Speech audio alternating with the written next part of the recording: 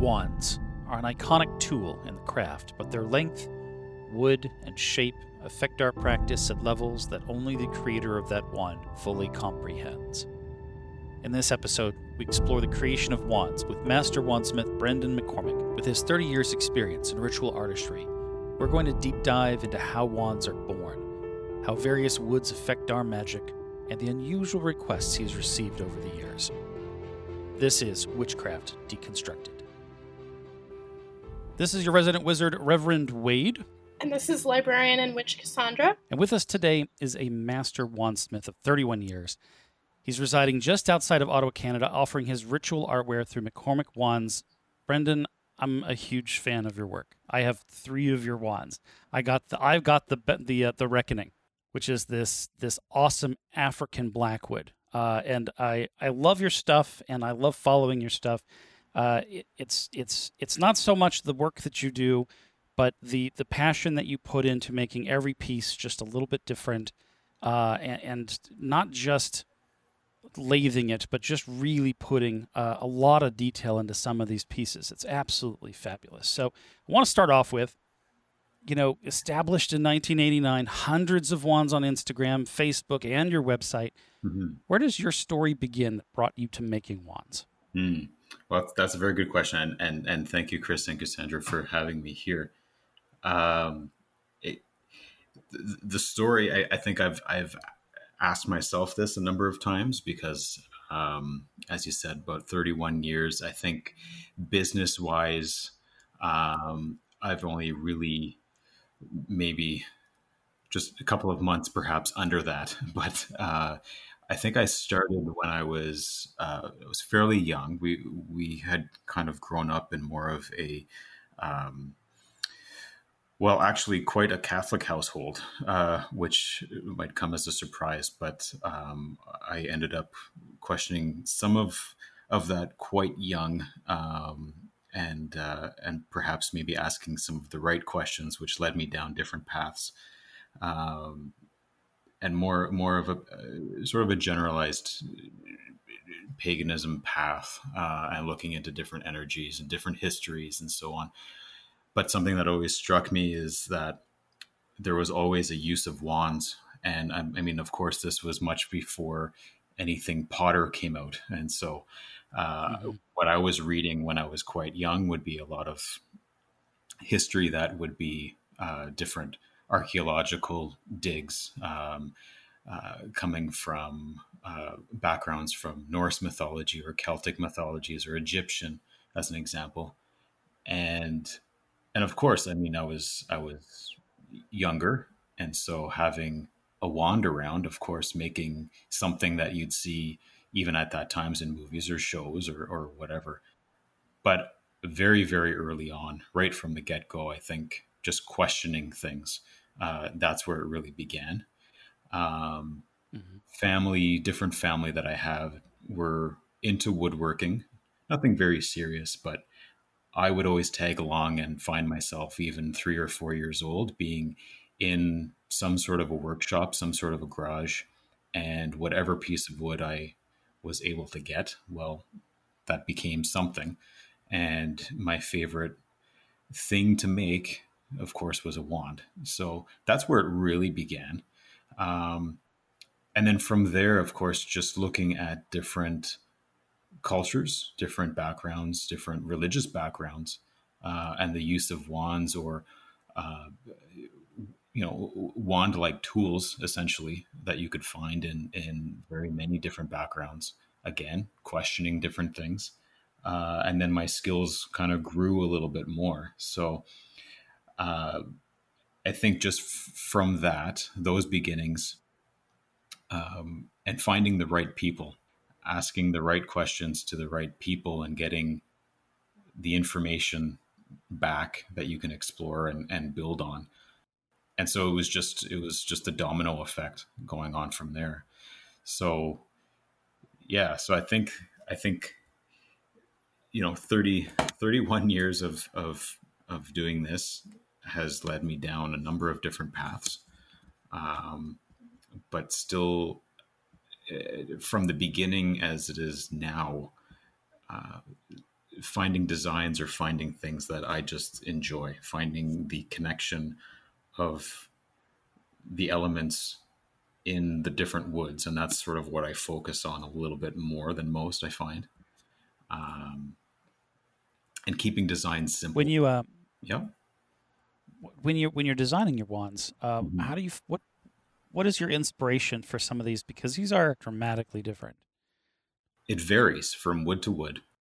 And this is something that you learn over time, not just learning the properties of each wood, as you go, the metaphysical properties of the wood, or perhaps uh, design cues taken from artifact that had been found in whatever cultural backgrounds. But the design aspects, it's quite simple, and I get that question asked quite a lot.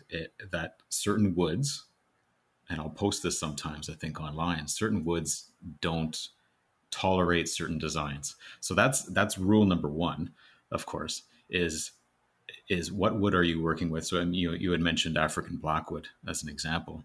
Hmm. Well, that's a very dense wood. It's a very hard wood. Regardless of taking anything energy out of the equation, just the property, the structure of the wood itself. Well, that's your first step right there. You know that it's a blank slate for essentially anything that you want to do. Um, and I think that's what people don't quite understand. I find, especially when receiving in orders, they'll ask, like you were saying about the that particular one with name the reckoning. I wouldn't be able to do that design with another softer wood whatsoever. Um, so that's sort of where you start with design. From there, it there are many different variables where you can go. If there's a certain type of ritual perhaps behind it, if it's there's certain types of design more for fertility ritual as an example, or if depending on the person's own personality profile, and that's where the deeper questions kind of come into play. Are they more of a fiery person, just as an example? That might lead more to a more dynamic design, or perhaps a very, very simple design, almost resembling like a dowel, really, that they want a balance created there to match their fiery personality with something perhaps a little bit more plain, a little bit more, um, uh, just straightforward. And then that, of course, would also lead into the type of wood being used. And that's why on the website, as an example, I keep that page up on the website, going into small profile snippets of the characters of each wood, and I basically tell them to refer to that, and it takes some time to really find what you want, and something that really speaks to you. And then, of course, if there's a certain purpose behind it that you might want, I have a lot of people who are I think they just become avid collectors. That they just want one of every wood, and they want the exact same design the whole way across the board.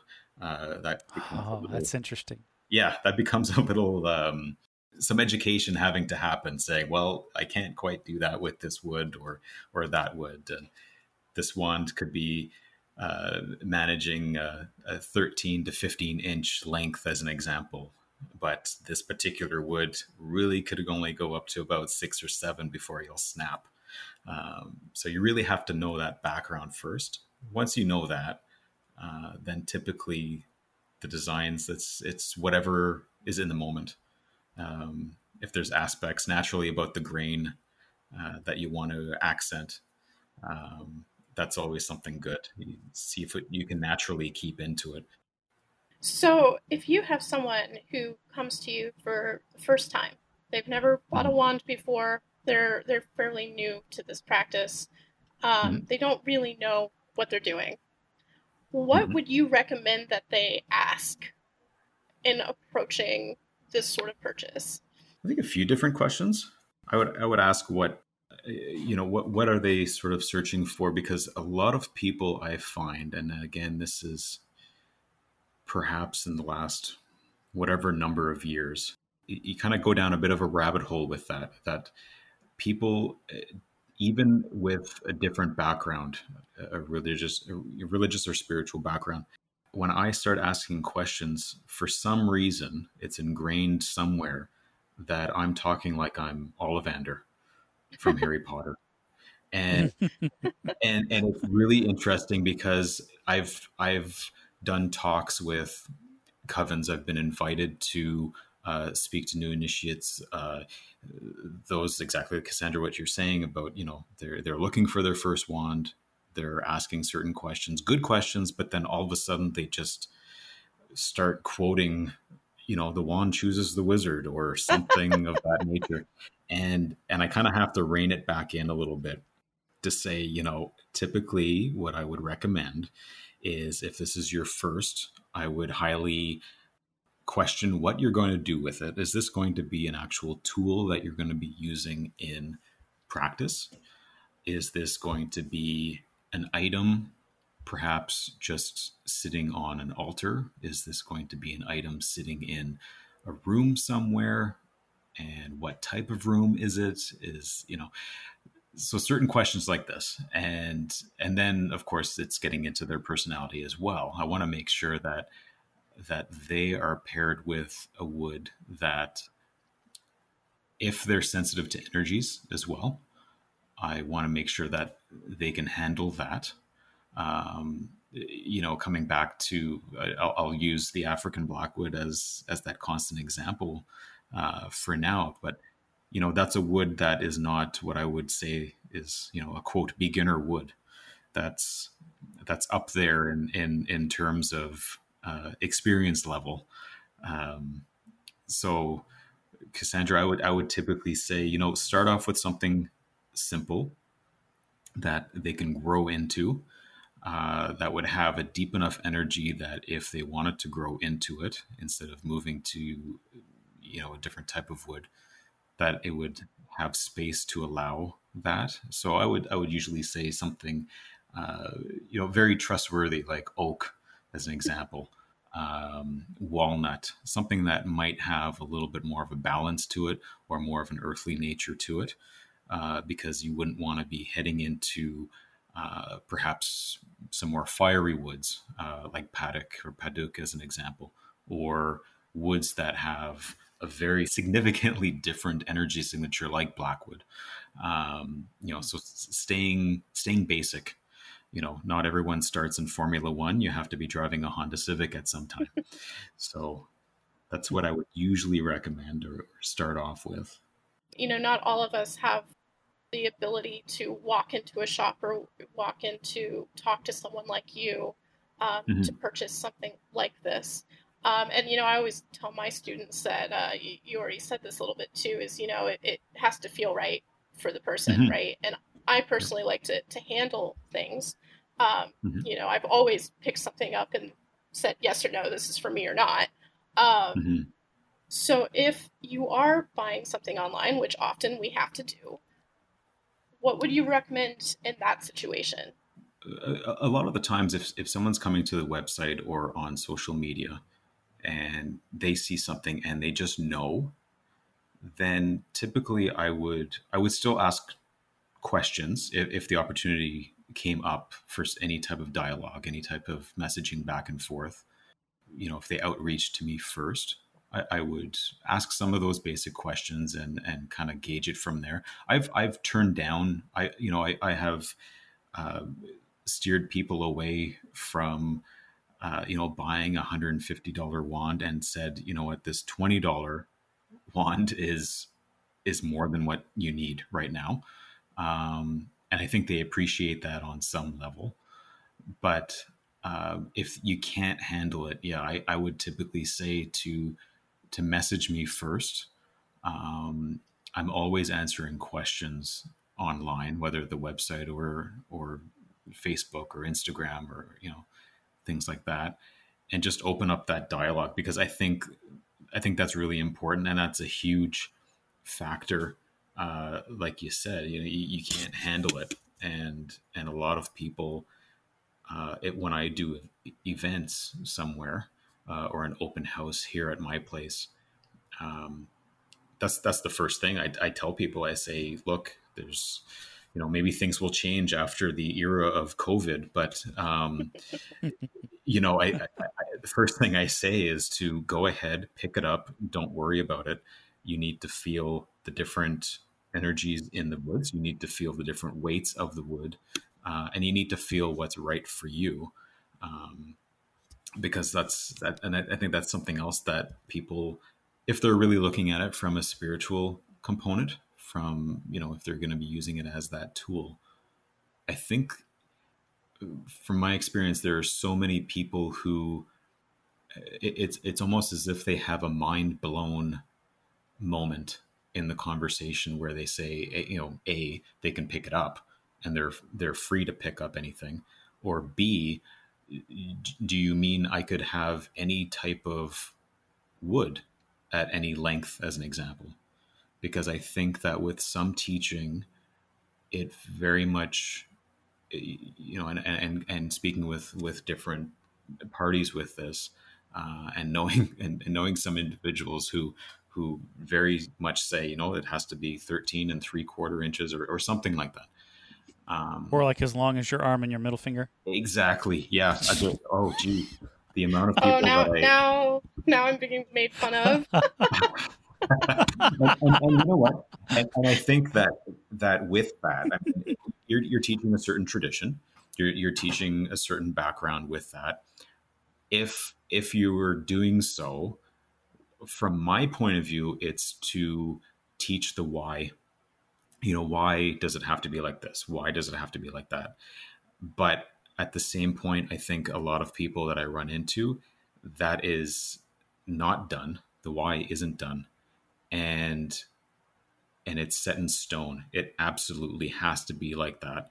And when I tell them, look, this is ultimately supposed to be an extension of you and a focal point for energy at its very root, then it needs to be comfortable. It needs to be feeling like it's part of you. It needs to be. So I've had people where exactly that, it has to be the tip of the middle finger to the elbow, and they end up leaving with something that might resemble more a pendulum than a wand. It's so short, because that's what they want. That's what feels most comfortable and they're most connected with. And I think that isn't focused on as much. I just find that the last number of years, there's been so much rigidity with length of the wand. And I wonder, I sometimes question that, since, coming back to Harry Potter as an example, I think that there was so much focus in the books or the movies on length.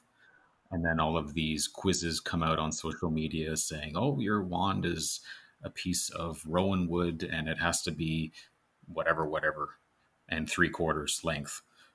And well, that's fine. I can tell you that rowan wood makes actually a horrible wand in terms of strength if you're wanting a length of whatever. So it's just that enlightenment, that moment of, do you mean I can do this?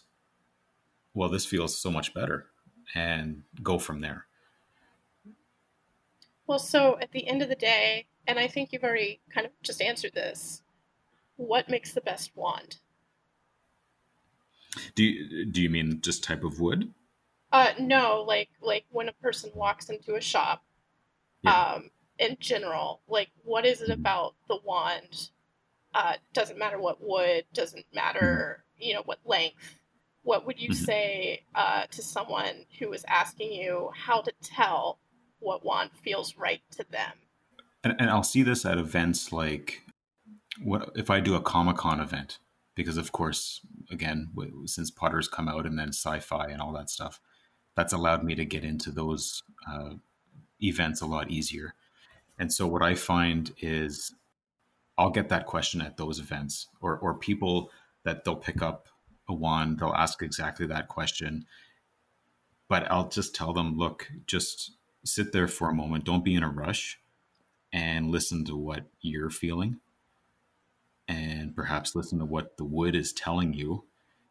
And people will actually sit back for the most part. They'll sit back and they say, well, I like I like this particular wood, and I'll ask why. Well, it feels there's a connective nature to it. It feels like physically it's a part of me. Energetically, there's a connection there. But I really like this one too. Well, then pick that up as well and have the two in your hands. I don't care. You don't need to have just one in your hands. You're allowed to pick up two. You're allowed to pick up three, four. After that, then it gets a little awkward. But have fun with it in the sense of be open and take a look at your options here and see what feels the best. And I find what's really surprising is and this always happens, it always tends to happen, and then it kind of draws a crowd. People will sit there, they'll have, four woods of varying different styles, but four different woods, and they're sitting there holding it. And typically events like a Comic-Con or something that doesn't have any type of a spiritual background to it.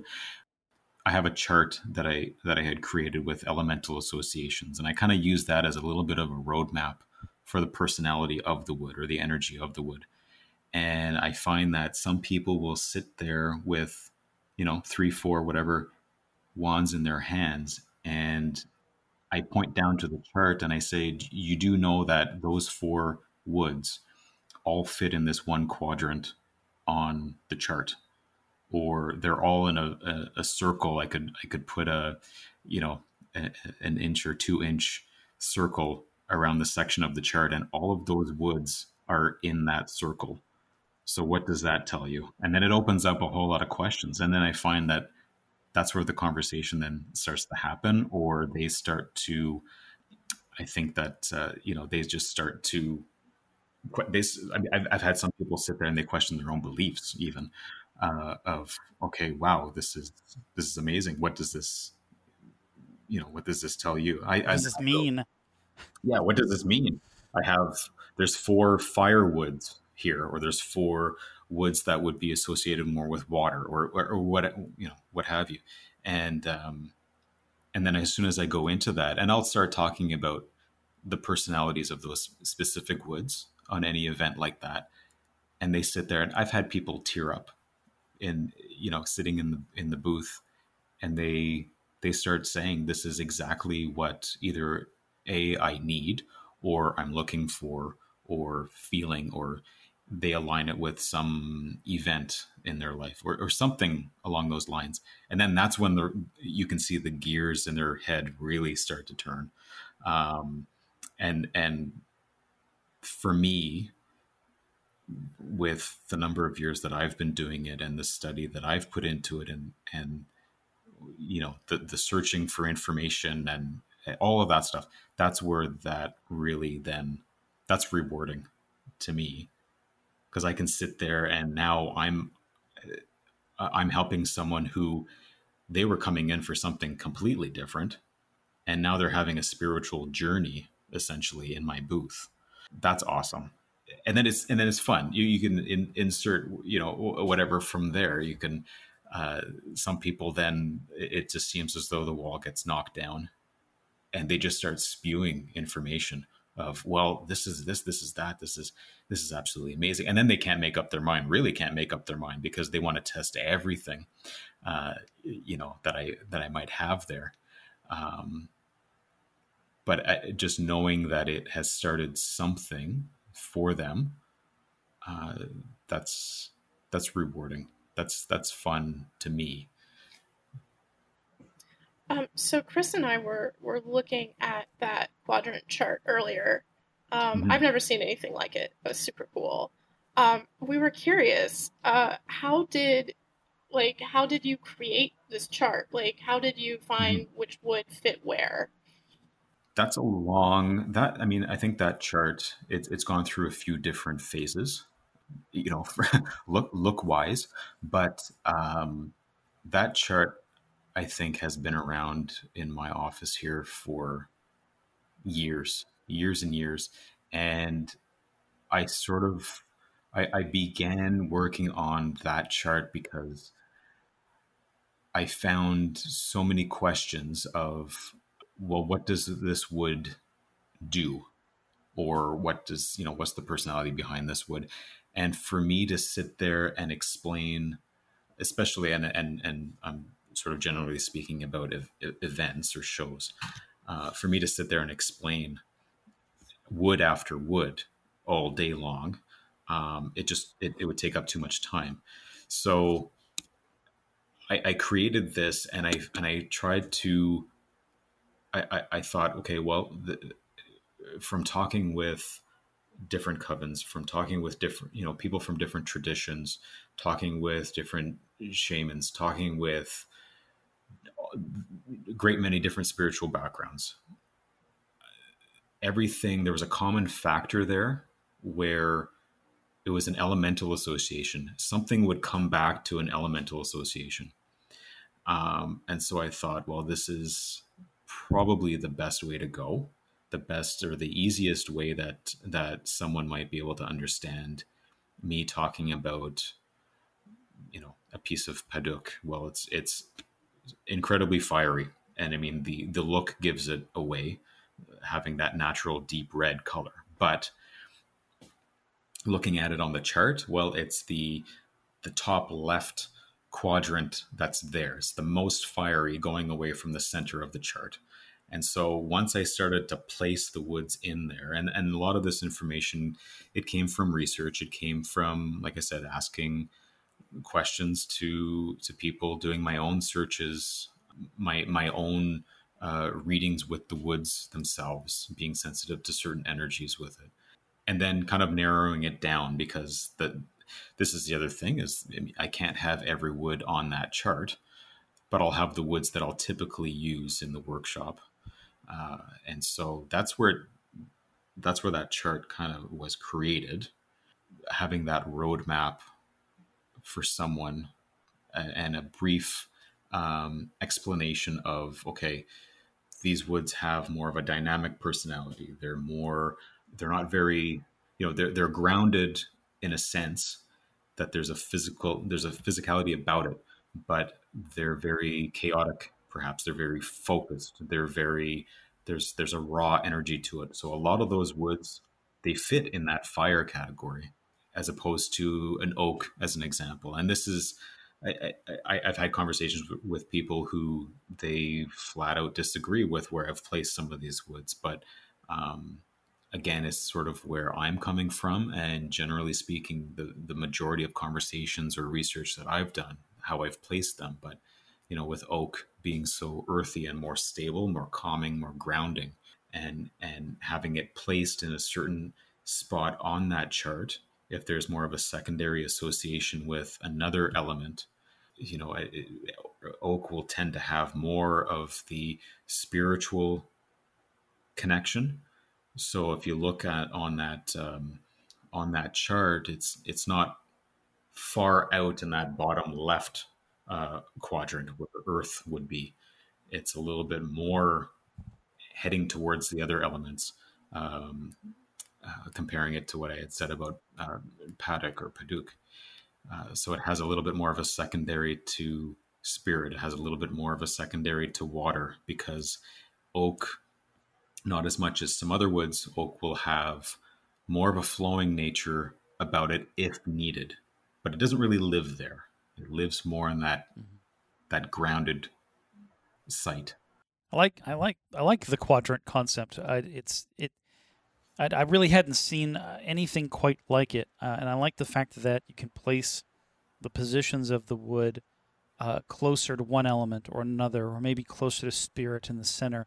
Mm-hmm. Not so much as an absolute, right? But as a means Right. of saying, look, relative to everything else that's in this thing, Mm-hmm. and in this particular quadrant, let's say, how does it fare in relation to those other things? Is it a little bit more fiery? Are we moving towards a more brighter aspect of that, a little bit more center?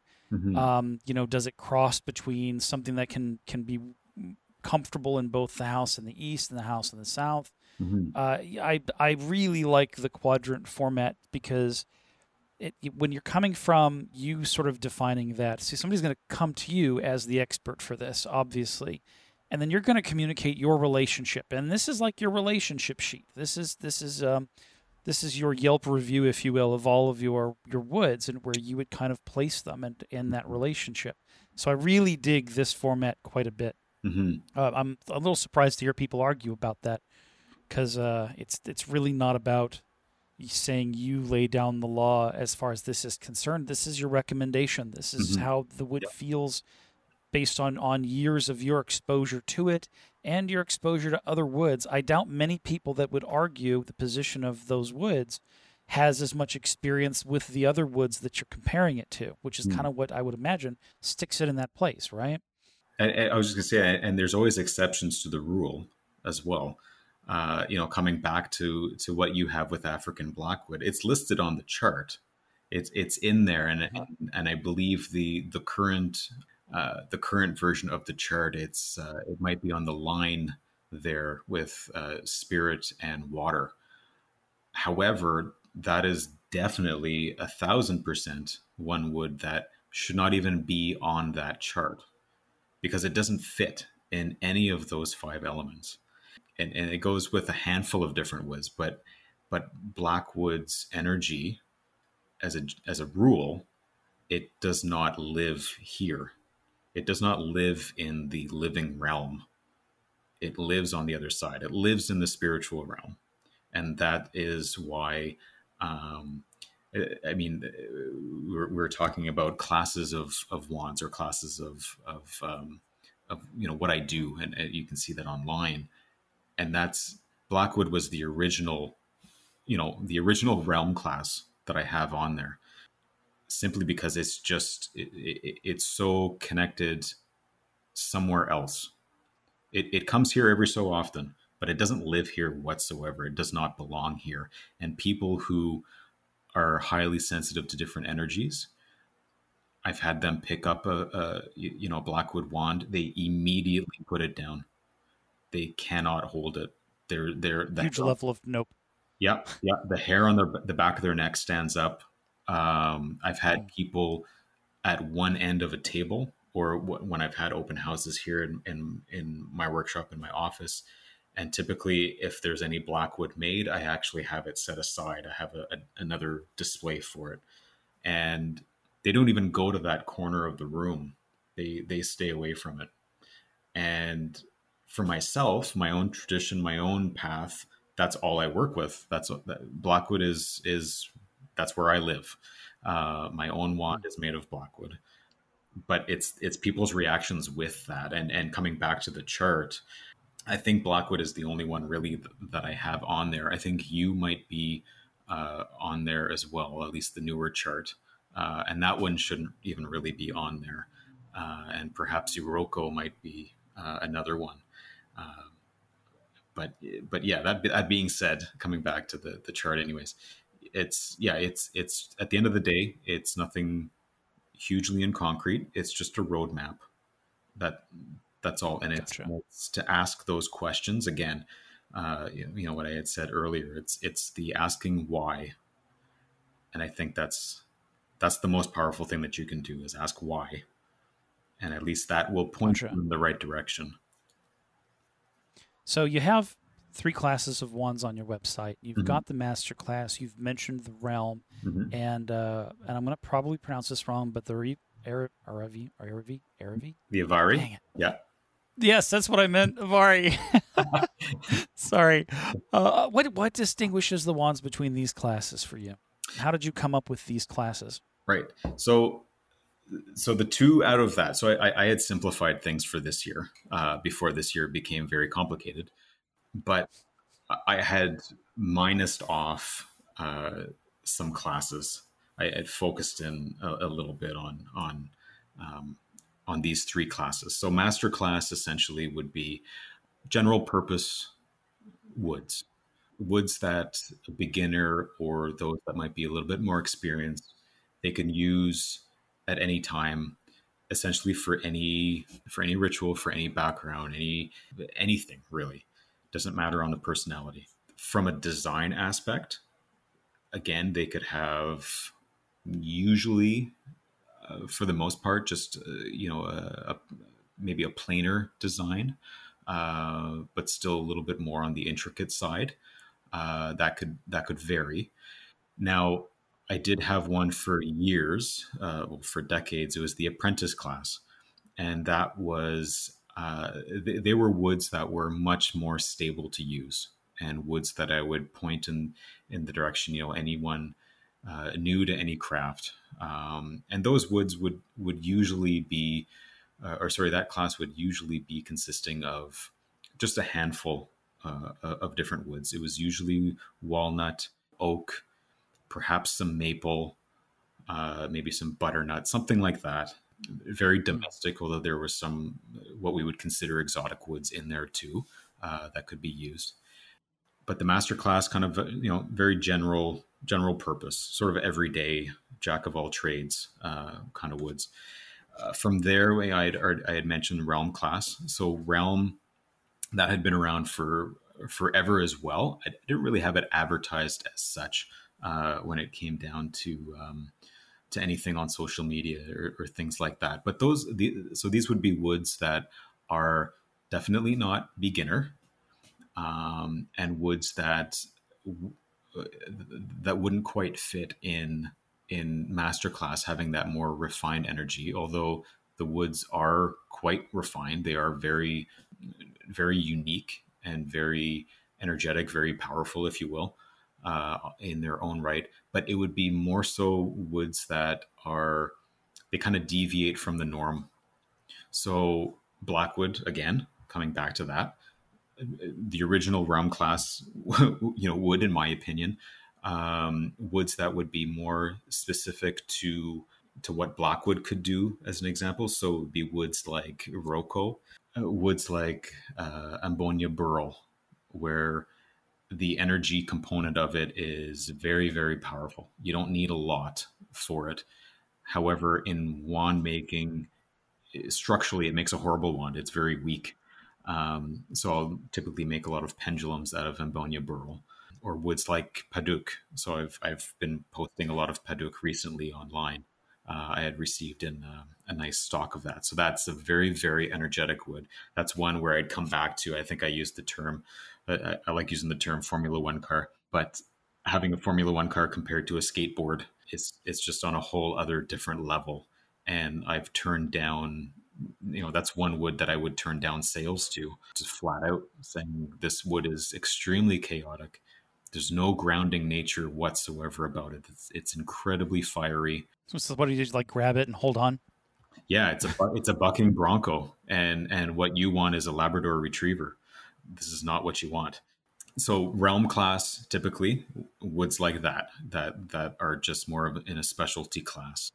And then the Avari class, that would be something new, more so for this year. So the Avari class kind of evolved from a few other classes that I had, over the years. One of them was called the Elemental class, which, was kind of self-explanatory. I'd have a certain design, but it was always a different elemental association. But the Avari class was just more so different, more artistic, I would say.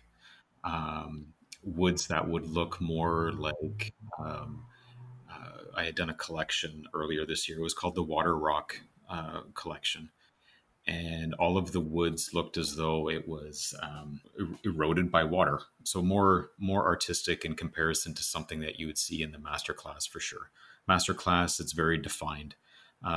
You have your structure of your wand, your classic wand, anyways, in terms of wand making, having a pummel, having a handle, having your shaft, your tip, or your mount, depending on what tradition you're coming from. Sometimes different terms are used. The Avari class are just more free-flowing in design. Sometimes you can incorporate certain designs, but so anyways, coming back to that with a name, I just wanted a different name, and the Avari class is it was actually based off of, I'm a bit of a Lord of the Rings fan, so Avari, I kind of took it from that and kind of moved the word around a little bit. But those are the three classes that I have right now. But over the years, I think if I really wanted to count them up, I've had over 10 different classes, I think. before Chris introduced me to your work, I had never heard of it before. And as we're sitting here talking, I am doing a little bit of stalking here on Instagram, and found you very easily under McCormick Wands. And Yeah. I just wanted to say to anyone listening that, go look at these really beautiful, amazing pieces. I may have to purchase one myself. Thank you. It's addicting, right? Because I've gotten 3 and I keep going through and going. I really need more. But you'd mentioned here that some of these classes are going to be more complicated. They have, as you put it, a flow. And it's not just lathe work. I'm sure it starts Mhm. out that way, but a lot of these pieces are very intricate. They've got notches, they've got designs. Some of them are very asymmetrical, which has this, it is a wand at the end of the day from tip to pommel. It's straight, but everything that happens kind of on the in between can kind of twist and curve, and it often looks like you carved a candlestick with a hot scalpel. It Mhm. just comes off that smooth. So if you would, what process do you go through when you're making a wand from the blank to end product? So, well, right from the get go, I have a couple of different places where I would get uh, the woods that I would use. Chiefly, there is a store here in my region that I could pick up a lot of different domestic and exotic woods, and of course they've come to know me over the years. So sometimes I get some messages, especially when blackwood comes into stock. I'll typically get a nice message, but I'll go and I'll hand pick the woods, and a lot of the time I am uh, walking through their warehouse or storeroom, and Mhm. and I have to touch everything too. I have to touch the plank of wood. I have to dig into a stack of, 10 or 11, 7 to 10 foot tall planks just to see what I'm looking at, what I'm feeling, or whatever. Because a lot of different factors go into the wood themselves that could Are you contribute. looking at like knots, Yeah, well, or not. just maybe where the wood was in relation to the tree? Yeah, exactly. So, and that kind of leads us into some other questions about the energy properties of the wood. But if it's growing in a certain region, as an example, it might have, a slightly different energy signature on it.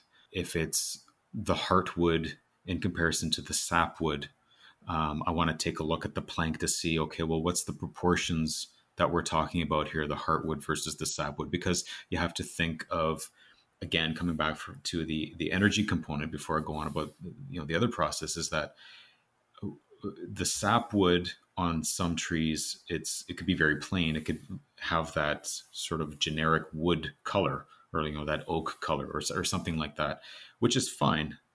But the sapwood, the growing part of the tree, has tends to have a little bit more of an energetic nature about it, even if it's a calming wood like oak. I'll come back to that as a standard example, but the So sapwood, just to clarify though, yeah, when you mean heartwood, we're talking closer to the center. yeah, Sapwood, I presume you mean closer to the outside, a little bit younger. yeah, exactly. Okay. Right. So you get the different energy purposes, or different energy signatures with that. Even using, blackwood as an example, and you know exactly what I'm talking about. Having that black wood. That's, I mean, the name totally tells you what you're in for. There's no other color in it, typically, unless you really inspect it, really look at it. But the sapwood for blackwood looks more akin to maple, or something like that. So it's very light. It's very different, and the energy there will differ from a typical piece of just blackwood.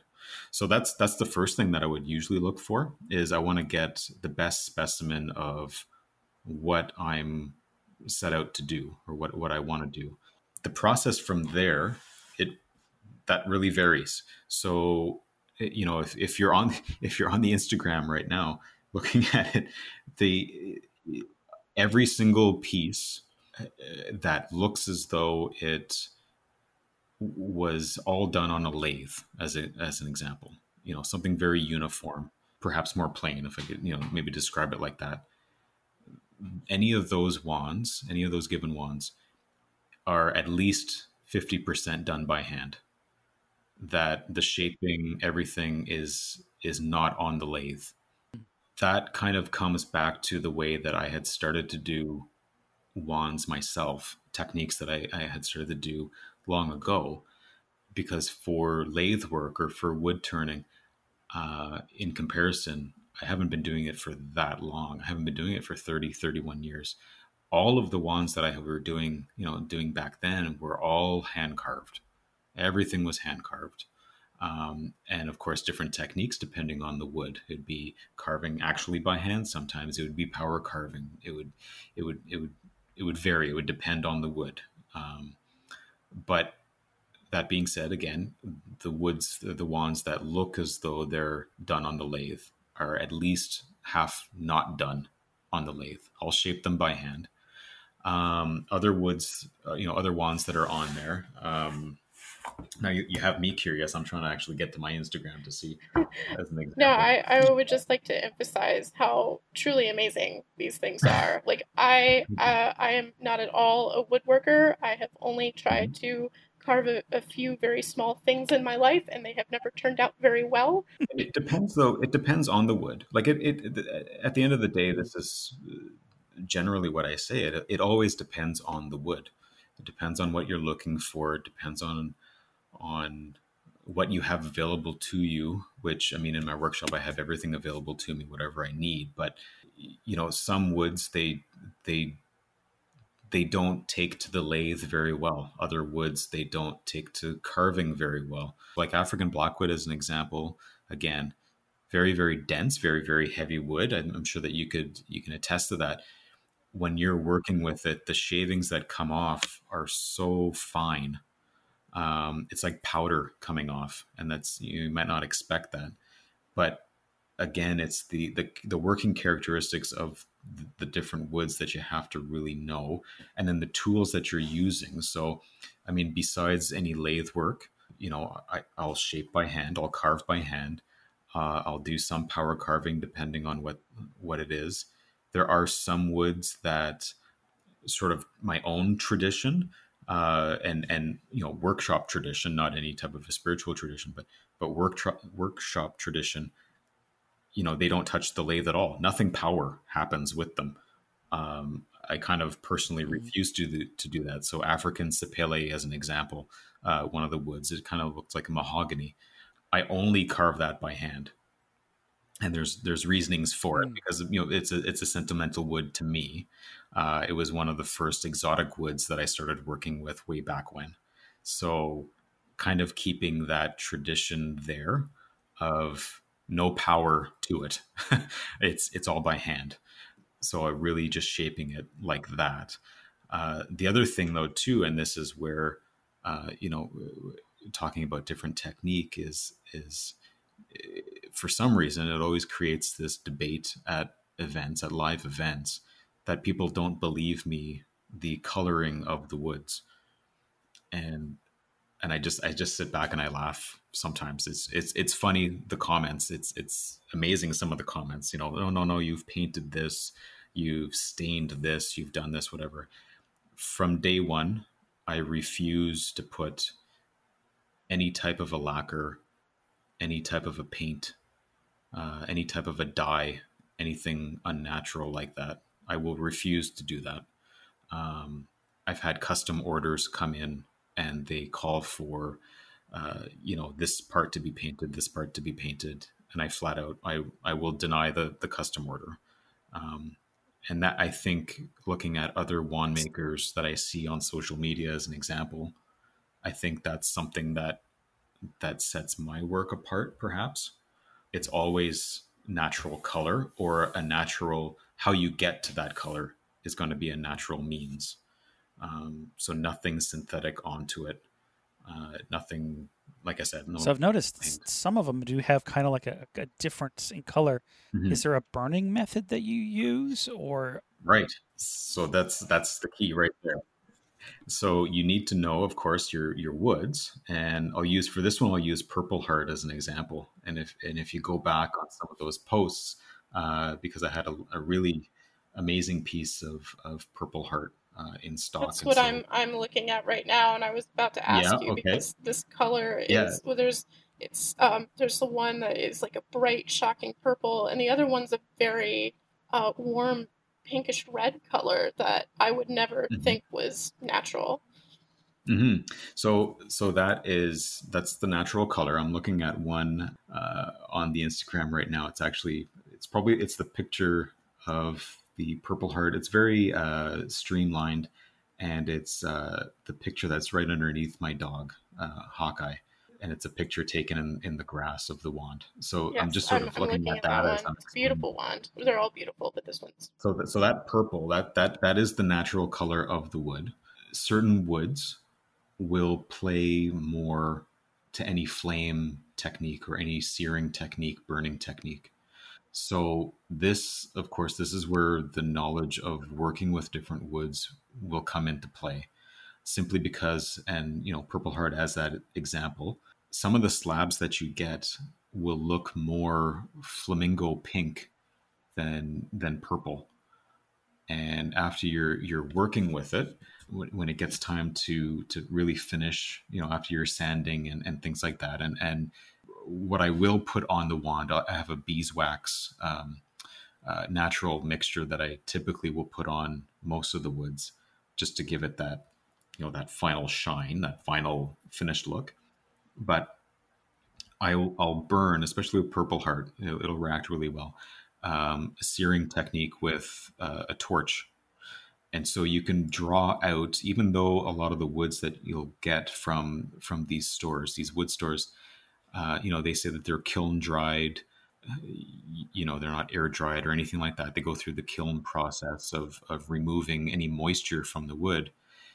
Yes, it'll do that, but it won't take out all of the moisture, and it won't take out all of the oils that are present naturally in the woods.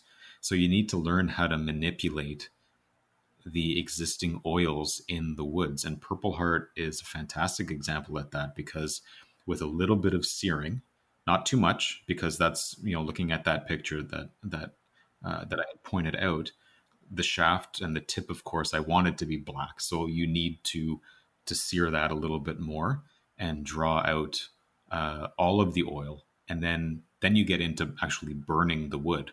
And so then you'll get the black from it. And you'll see that in other examples too. Perhaps in the pommel or the handle, I'll do that technique. But you need to know the signs to look for as you're burning the wood, because some woods, to draw out some of the oils, to manipulate some of the coloring naturally, it's a split second going from, okay, you got your flame on.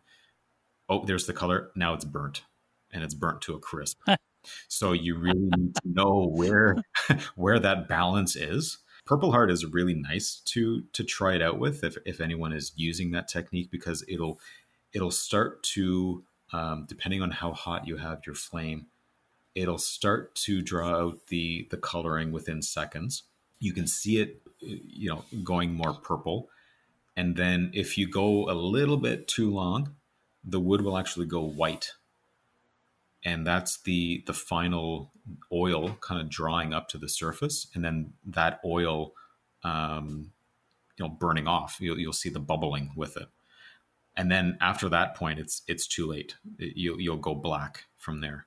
You've actually burnt the wood. So it's a very fine technique. You can do the same thing with different types of sandpaper, depending on the wood.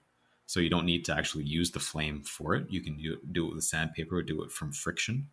But yeah, coming back to that type of technique, it just plays with what I've always tried to do, of not adding anything synthetic, not adding anything unnatural to the wood. Those that do, that's fine. That's their own way of doing it. There's no, there's no set book of this is how you have to do it. There's different traditions in wand making. It's how you relate to the wood, how you work with it, and what you're trying to achieve. How many wands do you think you've made over the years? So right now, I believe I'm at, with the current numbering system, 5,770 something or 80 something, somewhere around there. Wow, that's Now I incredible. know I know that if I were to go back and look at absolutely everything, which I know for a long time I wasn't recording things the same way, but sort of doing an average, I'm well over 10,000 for sure. So then let me ask you, how much time does it take to, and I know this is going to vary a bit, but just on an average, let's say, let's master class kind of wand, right? How much time goes into a master class wand? Uh, Between 10 and 20 minutes. What? Yeah. Depending on the wood, perhaps maybe, yeah, closer to 10, sometimes maybe closer to 21. Wow. This is I'll be honest with you, like I'm shocked because I hear some lathe, I hear sanded down, I hear a lot of hand stuff, and you're like 10 to 20 minutes. I'm like, oh my god, he must be moving at lightning speeds. this is what creating 10,000 wands will do for you. Yeah, and this, and it's, look, you are a master wandsmith, and I say that in the most technical way. Like when we talk about, when you call anybody a master for one, the default here is that a person spent 10,000 hours doing what they do. Like that's the technical, if you will. And I don't remember who initially pulled that out, but this concept that 10,000 hours makes you more or less a master, and that's really what we're talking about here. Mm-hmm. It's not just also in the time that you've spent making the wand. You've no doubt invested a ton of time in marketing it and getting to know people and getting a feel for what works for them as well as what will work for the wood. Mm-hmm. You've likely got well over 10,000 hours. So I don't use the term master lightly when we're talking about a title or a designation of your skill level. Mm-hmm. But okay, so let's flip it to the other side then. Not the master class wands, the realm class, let's say. Realm class would be possibly the same, simply because I mean it's the energy of the wood that would change at that point. The design, perhaps not so much. So some of the woods, like like a blackwood, a little more dense, I'd add on maybe five more minutes to that, and it's more so when you're working through the shaft component, because you have to get down to that diameter, depending on how you've cut your blank. So yeah, a few more minutes added on to that. Now, some of the lines that I've done recently, which is new from last year and this year, where I have purposely created similarities in the designs. I mean, they get quicker as you go anyways, because that was one of the purposes behind it for myself, to kind of speed up some time in the workshop. But the rapier line was one of the more popular ones the end of last year and this year, and that has more of a spiraled handle. So that might take, maybe, depending of course on the wood, maybe about a half hour to do. It depends on the wood, because sometimes those spirals are done a little bit more on the power carving. Sometimes it's more on the hand carving. So it depends on the wood. I've just found, actually going back, I've looked at some info that I have here, and the reckoning that you have out of Blackwood. Mm-hmm. I remember that specifically, as I usually do with any other Blackwood. That took I'd say about 40 to 45 minutes, I think. Wow, that's remarkable for that one. Chris, when we talk about this wand, is this the one that I thought looked sharp and bitey? Yes. yes. That's the one where I was like, that's the one where I was telling you I showed you I said that it's smaller. I said, but I can hold it in such a way that I just barely have two fingers on it, and I can do some very intricate movements with it without fearing it falling out of my hand. And I'm not full gripping it. It's literally between two of my fingers with maybe a little bit of flick on the back end from another finger, but that it is very specific, very. It was one of those that's sort of very commanding to a point, is what the feeling that I had from that. So, yeah, that's the one that I was describing in that way. And it's interesting, having now heard both of you discuss this wood, too, because I have never actually held this wand in person. I've only seen it, and it definitely made me want to, back way off. It's just like, it nope. yeah, its energy is so unique. And again, I think I'd mentioned that typically it's closer to Samhain, the end of September, beginning of September perhaps, but definitely into October that I end up getting a lot of requests for Blackwood simply because of its connection to the other side. So I mean, my own, Blackwood wand, that's mine. That's the wood that I feel most connected with.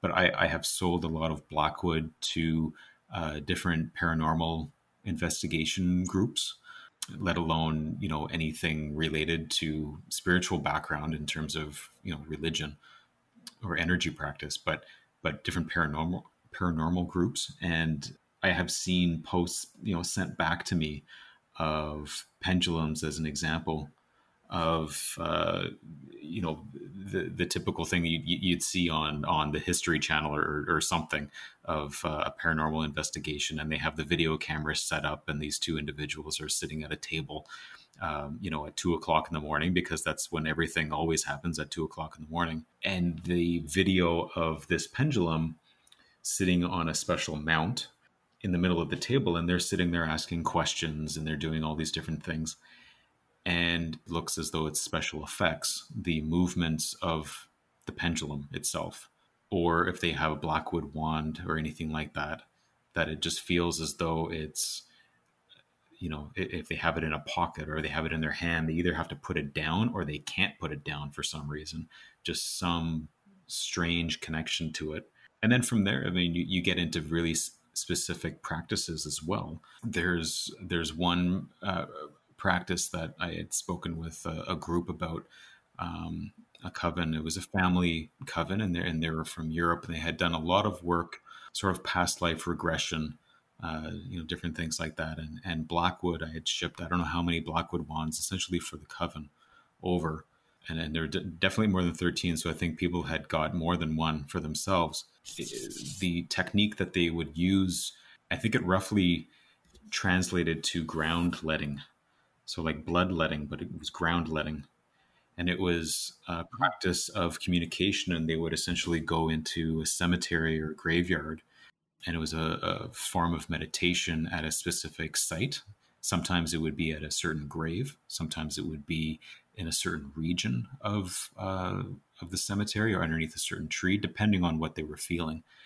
And they would sit down. They would meditate or openly talk, but the wands themselves would be stuck into the ground. So the tip, the shaft would go into the ground. And there was more physical connection there to anything spiritual. And so it was very interesting hearing them, and then hearing, about the paranormal investigation groups and some of the things. And one individual that I spoke to of that, one of those groups that had experienced the pendulum movements, they said that they had actually left after the pendulum had done so. They both got up and they left the room, and they had been doing investigations for years. I don't know how many years, but years anyway. And they didn't return. They didn't turn off any of their equipment. They just left. They said, "Okay, who has the keys? We'll come back tomorrow, and we'll pick up our stuff." It had freaked them out so much, and so then I had to, discuss the properties behind that wood, which shed some light on it a little bit. And then, of course, well, when are you going to have more in stock? Because we might want more. We left the last one in the house. Yeah, that was the last one. Sorry, that's and the next one is triple the price. No, I'm just joking. But but no, it's very unique, and that goes to a lot of different woods, and that's where that class really solidified itself, and just giving it the name Realm Class. You've got a lot of woods that you've worked with. Are there any woods, be it because of maybe the rarity of the wood, or how it's harvested, are there any woods that you will not work with? Mm-hmm. Yeah, for sure. I mean, that's where it becomes difficult at times, finding out where a specific wood would be harvested from, certain regions. I'll use a lot of the African woods as an example. I will typically, a couple of times a year, I'll search for certain woods. It's a lot of the rosewoods I find the last couple of years that have been placed on the CITES lists, the red lists for either the species is threatened or endangered, or the trade of that wood is internationally restricted, or it's been outright restricted, things like that. I will still be able to sometimes get my hands on some of those woods, and typically that's where contacts or friends that I've made, not I don't want to sound like they're shady friends, that's not what I'm getting at, but friends who have been collecting woods and have their own workshops across the country or something, and they say, oh well, actually I have a piece of that, and it's the dimensions, I can't do anything with it, but you can for a wand. So how about I ship it over to you, or come by and get it, or whatever. So I've done that with a couple of different woods. I had got a slab of from a good friend of mine, some Brazilian rosewood, and that's you essentially you just can't really get that anymore. And if I were to sell any internationally, which I have had to do, I have to get special papers from the government to accompany that wand or that wood across any border, so it wouldn't become confiscated. And so you gotcha. Was this papers basically proving that the wood was acquired before it became rare, before it became under threat or was being mismanaged in some way? Yeah, it would state that. It would state the the genuine nature of the wood, that it's not anything else, that you are indeed in declaring that's the wood.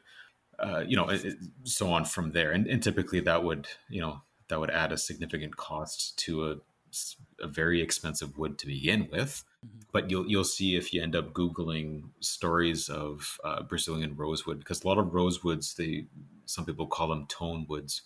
They're used a lot for instruments.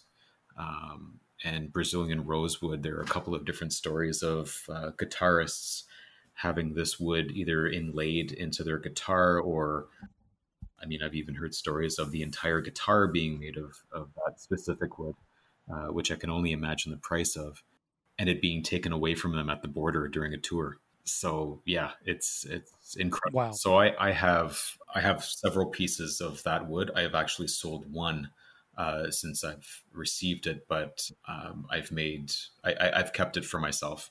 So I made my wife, her wand out of this. I have a wand in my office that I don't use, but it's I call it my familiar wand, and that's the picture of my dog online, Hawkeye. So I have some of his fur actually inside of the wand, and it's capped off with some copper, and so that's, if you will, it's like a Horcrux of him. And so that was a popular class of wand, having a cord wand at shows over the years since the Potter books had come out. So I would do that typically, but yeah, that specific wood, it would be an example of one that I haven't sought out since, but one that I would definitely stay away from. And some woods that are rare here, even in the States, as an example, the region that they're from they're so not rare. They're used so often, like Purple Heart as an example. Wood from sort of northern South America going down, more so into South America. I've spoken with people down there who say, "Oh yeah, my patio is made out of Purple Heart." They use it like we might use pine or cedar for things. Wow. Yeah. Okay. It's just absolutely amazing. Because it's just so common there. Yeah, it's so common there, but then with different rules or different trade law, we still see a significant amount of it, but definitely not like down there. So what is the most unique wand or custom job that you've ever been asked to do? I was just curious about the types of things people ask for that you wouldn't think was standard. Yeah. Has anyone ever asked for a phallic-shaped wand? Oh yes. Yeah. Oh, yeah. There we go. Oh yeah, very, very much so. Um, Priapic wands. That's what they're called. Typically with different uh, fertility ritual and usually that's when if I get any Santos mahogany. That's they make very nice woods for that purpose. But no, yeah, very phallic. Could you accentuate this? Could you make this that much more of a different shape? Or yeah, strange requests like that. But I find that out of a week, because I do get a lot of messages and questions every day, I will have to usually turn down, not because I don't want to, but I'll get a lot of requests for wands that are segmented wands. So wands that will have half this, half that. yeah, multiple different woods. And usually when I reflect back to them saying, this design, first of all, that you sent me, that I can't really maybe make out the drawing itself, but your explanation of it sounds very interesting. And the woods that you would like certainly are very interesting. However, from experience, I know that this particular wood and this particular wood, from a durability standpoint or from a workability standpoint, they are not going to glue together. So they might have this incredibly complex design, which I may actually turn down anyways, because the bad thing with woodworking is that once you take wood away from a design, you can't add it back. So you need to make sure, first of all, you know what you're doing with it. But if you take too much wood away, and especially if it's a certain type of wood, it's going to fall apart in your hands. And so they don't typically like to hear that, but they do appreciate that insight typically. I can think of a number of different ones, but that tends to be the most frequent thing that happens. It's the design is so complex that either I kind of sit there and I question, well, how exactly can you hold this? Because I try to test, especially if it's on the lathe, or I mean even more so when it's hand carved, I want it to feel ergonomic at the same time, that it's comfortable to hold, that there's a balance to it given the weight and everything. But some of the requests are just, they're mind boggling. I kind of go, I'm not going to do that because it's going to break on you, and you're going to waste your money. I don't want you to waste your money.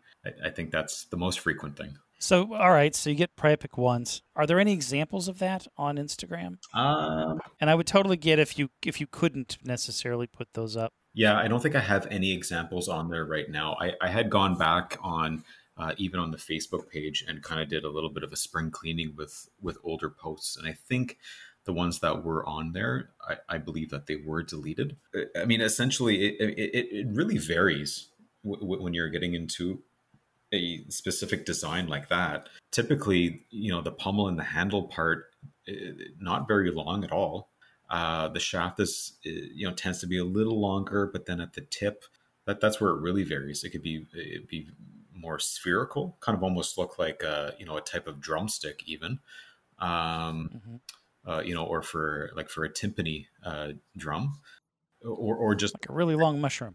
Yeah, really long mushrooms. Very or very very very subtle. Just that much of a bulge there, if you will.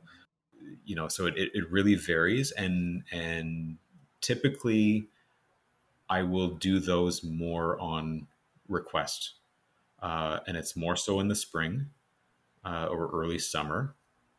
The rest of the year, I could make a bunch of them. I can make a bunch, tomorrow and post them tomorrow night, and they'll probably be sitting in the workshop for another year before people will buy them.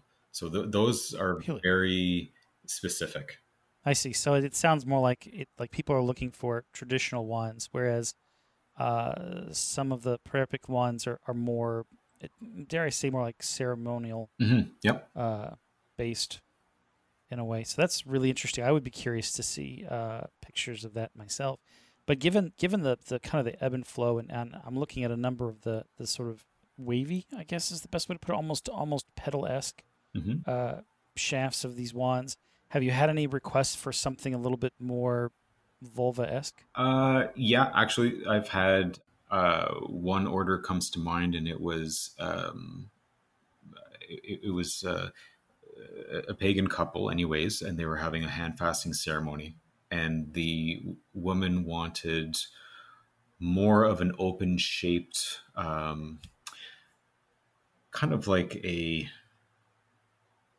almost a chalice shaped, but the Mm-hmm. I would have to maybe I don't know if I would explain that, but more of a chalice shape, more of a delta wing shape, but the interior of the wand would be hollow, um, to sort of symbolize that. And then the gentleman had wanted more of a prepik style, and then they would be using that in their actual hand fasting ceremony. They would be holding, each their own, and then so yeah, I have had requests for that. Not too often though. That's even more rare, I find. We're asking about all of these ones that you don't have pictures for. Um, you should have like hot sauce, right? You go into a hot sauce shop, you've always got that one wall that has like the cloth over the hot sauce Right. because it's like that 18 and up hot sauce bottles. Yes. That's what you need. Hmm. Is you need the cloth hot sauce bottle part of your website that has those kind of wands. That's right. Yeah, that'd be good. Well, we've reached kind of the end of the show. I think we're kind of rounding about at the time. Sure. So what I'd like to do is I want to open it up and give you a few minutes. Tell us where you are online, what you're going to be doing. I know we're still under COVID restraints here, but if there are shows coming up in the future that we could possibly rush to, tell us what you got going on. Well, right now it's as you pointed out, it's the time of COVID. So basically everything that I had going on for the spring and the summer has been canceled in terms of events and get-togethers that I would typically do. Now, I have done a lot online, social media conversations for consults and things like that. So that's always available. I think the next event that I have that hasn't been canceled yet is in September, which I'm assuming is still going to be canceled, and that's the Ottawa Comic Con. I'm not too sure. Usually in November, I take part in a multi-day market. It's a large show, and that's actually at the Canadian Museum of History. So I've done that the last number of years, and it's probably the bigger show of the year. I'll create. I think last year I had created 300 wands to be on display just at that show. So that's Wow. usually the larger show for the year, and it outstrips a Comic Con, if anyone's familiar with a Comic Con show. So right now, I've the last number of months I've been trying to make the switch from in-person events and the stock that I would typically have at even a small in-person event. I would typically try to have at least at minimum a base of 100 wands at a show. And so, kind of going through all the stock that I had made for all the canceled shows online and really switching to be more of an online presence for selling. So, what I've been doing the last, maybe about the last month, I've been doing small batches each week. So, anywhere from 5 to 10 wands, perhaps, and I'll give little teasers or a post every so often during the week. And then usually Friday night around 7 o'clock my time, which is Eastern time, I'll do some social media posts and I'll put everything on the market page on the website. And that's at www.mccormickwands.com. And so that's where I'll put things now. And so I'll keep anywhere from 15 to 20 wands online. And hopefully that number will grow as I go. So it's quite busy and just trying to keep up with everything. I'm a hair away of basically being full time, just doing wands full time. So that's sort of where it's at now. So it's very much a year of transition into a different style of things, waiting to see what happens for the rest of the year, because we still have a lot of restrictions. We'll see what happens the rest of 2020. But as things go, it's actually, I think people, from my experience so far, I think people have kind of latched on to online anyways. What are we now? We're June 22nd. And since January, I'm probably at least 400 wands made already. So it's turning out to actually be a fairly good year considering everything that's going on. So I'm very thankful for that. Because of course, with a small business, you worry when you see large businesses close their doors. Oh, sure. Yeah. So I Yeah, or your competition basically closes up. So hey, good for you. Maybe, I don't know. yeah. So I think maybe, I think that maybe goes to show the following, or at least the base that I've had for years and years. And so, taking that opportunity, or taking this opportunity to thank everyone. And so for me to say that I can't keep up with things, I'm so thankful for that. So thank you to anyone who follows and is listening. Well, that's awesome. McCormickWands.com, McCormickWands.com. Same name, no spaces there for Instagram as well as Facebook. And you've got pictures. I mean, there's no one place really to find the pictures. You really need to follow him on Instagram. You need to get onto Facebook to see those pictures. And of course, you need to check out his website to see what comes up and is available for order. It's the fact that you really have to spread across all of the social media that you've got available to get the full impact and perspective of everything that you put together in your artwork is pretty awesome. Brandon, thank you very much for joining us. Thank you. I would just really like to echo that. It's so rare that you get to speak to someone like yourself. It's been a real treat. Thank you so very much for having me, and I wish you guys the best. And with that, this is Reverend Wade. This is Witch Cassandra. You should do that one over again, I guess. Yeah, I should. This is your librarian, Witch Cassandra. And this is Witchcraft Deconstructed. Thank you for listening.